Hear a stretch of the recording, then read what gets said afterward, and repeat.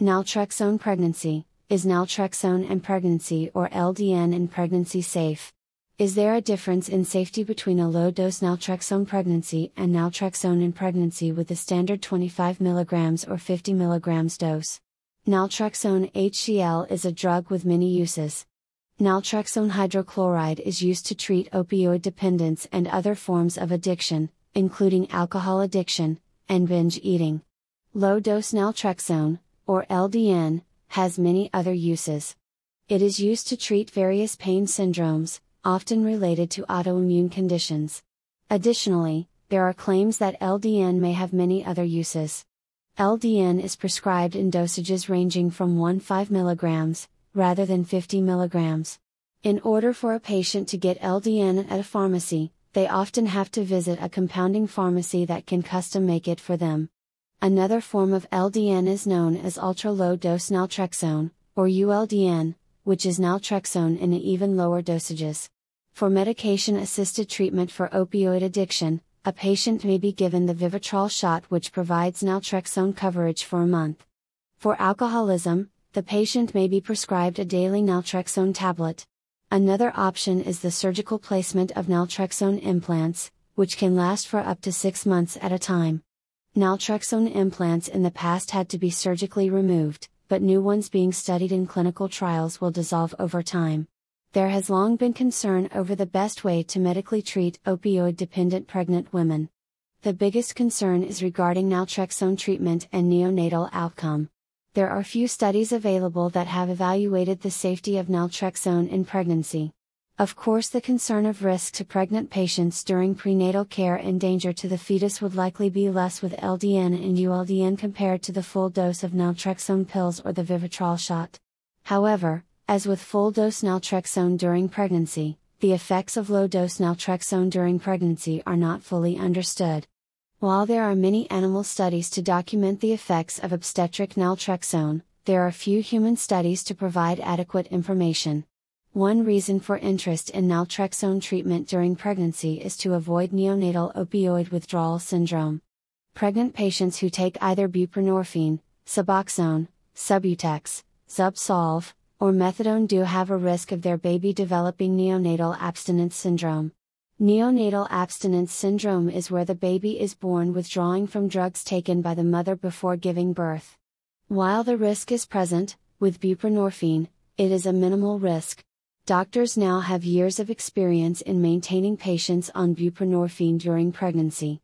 Suboxone doctors and OB/GYN doctors have worked well, coordinating care with excellent results.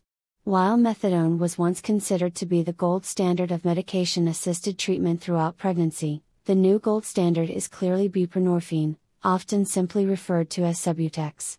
For patients taking Suboxone, which is naloxone combined with buprenorphine, they must be switched to the monoproduct, Subutex, when they discover that they are pregnant. The buprenorphine and naloxone combination is not known to be safe during pregnancy.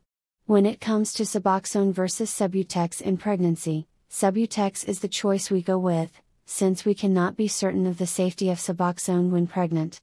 Suboxone in pregnancy is not recommended. Is naltrexone in pregnancy safe? This is a good question. We do not really know for sure if taking naltrexone while pregnant is completely safe. There is some evidence that naltrexone may have negative effects on the fetus. Animal studies have confirmed this, but there are no human studies. One question we might ask is this: how is it that buprenorphine is safe and not naltrexone? The two drugs do have some similarities. Both drugs are opioid receptor antagonists, meaning that they block opioid receptors. The main difference is that buprenorphine is also a partial agonist, activating the opioid receptor at the same time. So, would buprenorphine cause the same issues with animal fetuses? I am not aware of studies that would confirm or refute this possibility. Another issue to consider is how to handle the induction of medication for opioid use disorder for a woman who has just discovered that she is pregnant. Making the transition too stressful with excessive withdrawal symptoms may lead to a miscarriage. One female patient once told me that she had multiple miscarriages over the years because she always tried to quit opioids right when she discovered that she was pregnant. The stress of opioid withdrawal seemed to be the cause of miscarriage. With methadone use during pregnancy, going to a methadone maintenance clinic, the patient does not have to go through withdrawal, because methadone may be started the same day that the patient stops taking addicting street opioids. This is the main advantage of methadone treatment. It can be started right away without having to wait for opioids to clear from the patient's system. Some people may think that methadone maintenance is outdated and a thing of the past, now that we have Suboxone treatment. Yet, with today's long-lasting fentanyl analogs on the streets, methadone clinics have a renewed relevance in helping people smoothly transition off of fentanyl without risking precipitated withdrawal. Unfortunately, taking methadone while pregnant may put the patient at higher risk for neonatal abstinence syndrome, or neonatal withdrawal, after birth of the baby. Buprenorphine is the better option in this case, and naltrexone possibly even better. Buprenorphine can be started at about 24 hours after quitting street opioids in most cases. However, the fentanyl analogs that are replacing heroin on the streets may induce precipitated withdrawal, even at 24-48 hours or longer. One solution to this issue is to use the Bernese method, which is microdosing Suboxone or microdosing Subutex. The doctor starts the patient on a low dose of buprenorphine and gradually increases it, to avoid precipitated withdrawal. What is the waiting period to start naltrexone after quitting opioid medication or street opioids?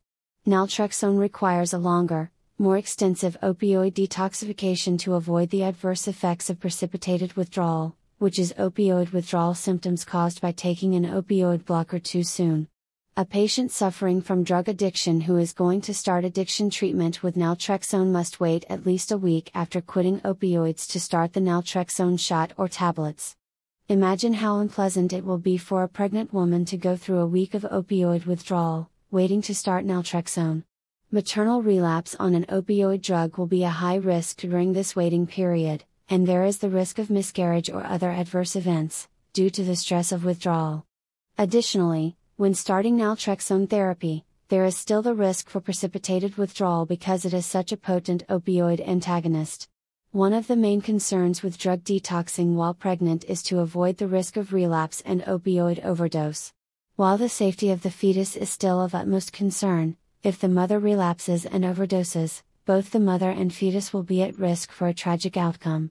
In making a decision for benefits versus risk regarding thoughts about methadone while pregnant, Subutex while pregnant, or even naltrexone while pregnant, the most important consideration is to keep the mother opioid-free throughout and after the pregnancy.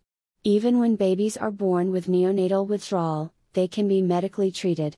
The risk of this happening to a baby whose mother is taking buprenorphine is minimal. What about LDN and pregnancy? LDN is low-dose naltrexone, which is typically used for conditions other than addiction therapy. However, what if a patient was given microdose naltrexone to avoid precipitated withdrawal? Could there be a Bernese method for naltrexone? I do not know if anyone has approached this idea or tried it with non-pregnant patients. It would be interesting to see if patients on street opioids, or even methadone or buprenorphine could be gradually transitioned by using ultra-low-dose naltrexone, ULDN, and then low-dose naltrexone, gradually introducing the opioid blocker into the system. Naltrexone is unique amongst the prescription drugs used to treat opioid addiction. It is also used to treat alcohol dependence as well. It happens to be the only one of the 3 approved drugs for opioid addiction treatment that is not an opioid, and it is not controlled by the federal government. While it is important to rule out liver disease before starting naltrexone therapy, it is otherwise known to be a very safe medication. In fact, there is a movement to make naltrexone an over-the-counter medication eventually. There have also been recent studies on naltrexone implants that are very long-lasting. These implants last for up to 6 months and then naturally dissolve. Unlike the Probufene implant, that used buprenorphine, and was taken off the market recently, new experimental naltrexone implants do not need to be removed surgically. If you listen to my podcast interview with Dr. Adam Basaga, we discuss the many benefits of these new implants. Check out my naltrexone podcast for more information. Imagine a naltrexone implant that lasts throughout a full-term pregnancy. There would be little need to worry about issues of opioid cravings. Naltrexone has been studied and found to be about as effective as buprenorphine in treating opioid addiction. The success rate is around 50%, which is fairly high when it comes to addiction treatment. In order to consider such a treatment, I believe that we are going to need more information regarding the safety of naltrexone during pregnancy. We do know that naltrexone is far safer for the fetus than abuse of any street opioid would be. The other issue, besides the safety of the drug, is how to start treatment if the patient is already pregnant. There are drugs that can treat withdrawal symptoms. For example, there is Lucemyra, which is a medication uniquely indicated for treating opioid withdrawal symptoms.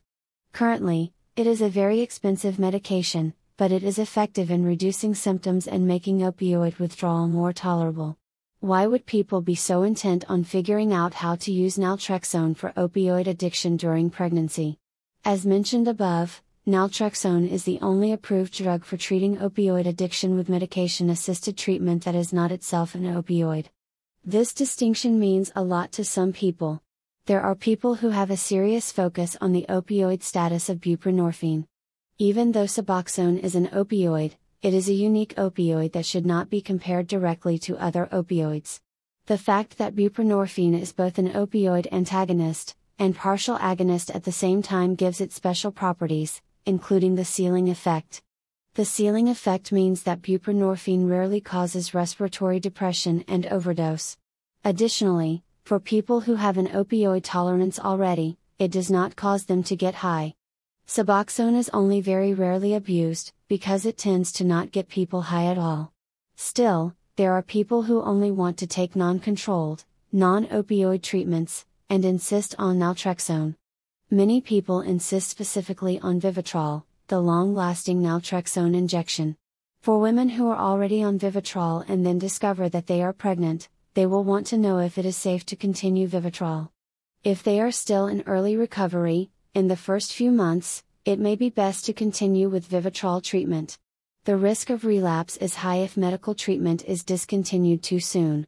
And, it would not make sense to switch a patient on Vivitrol to Suboxone, and they most likely would refuse that therapeutic change. Of course, a woman on Vivitrol would have the option to stop taking the naltrexone shot at any time. There is no issue with opioid withdrawal symptoms when quitting Vivitrol. However, the major risk would be the possibility of the patient developing opioid cravings and possibly relapsing on opioids during pregnancy. Because of this risk, the patient should have a serious talk with their Vivitrol doctor about continuing treatment throughout their pregnancy. Further research on naltrexone in pregnancy must be performed. It is important to learn more about the effects of naltrexone in pregnancy. While animal studies are interesting, we need to know more about the safety of the drug in human pregnant women. Women who choose to continue Vivitrol during pregnancy may provide an opportunity to learn more. Doctors could possibly study the effects that may occur, regarding human fetuses. Pregnancy always presents a challenge in researching medication effects because, in most cases, drugs cannot be studied during pregnancy. For obvious reasons, it would be wrong to perform pharmaceutical studies on pregnant women. Because of this reason, we do not have as much information as we would like on the safety of various drugs in pregnancy. Yet, when it comes to addiction treatment, the risk of not providing medical treatment is so great, that doctors and patients choose to take the smaller risk of medical treatment to provide the best protection for both mother and baby.